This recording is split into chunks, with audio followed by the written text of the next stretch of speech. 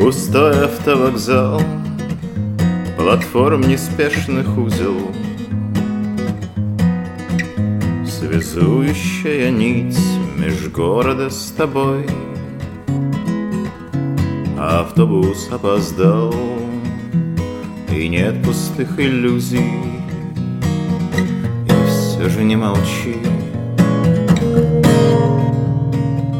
И все-таки постой.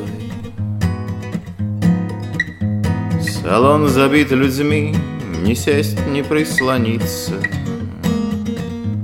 Кондукторши паром ломает ледники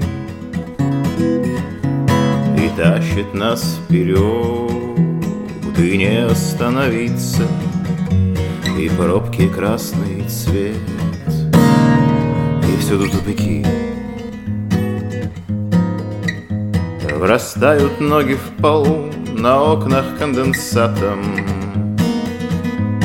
начертаны пути стекающей воды. И все опять не так, и вечно непонятно. За окнами поля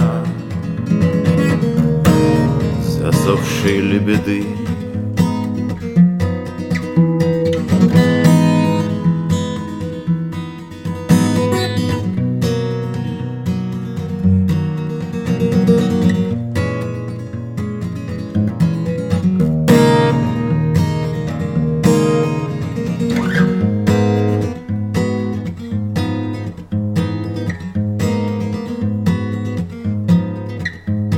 Мы едем битый час, куда нас время носит.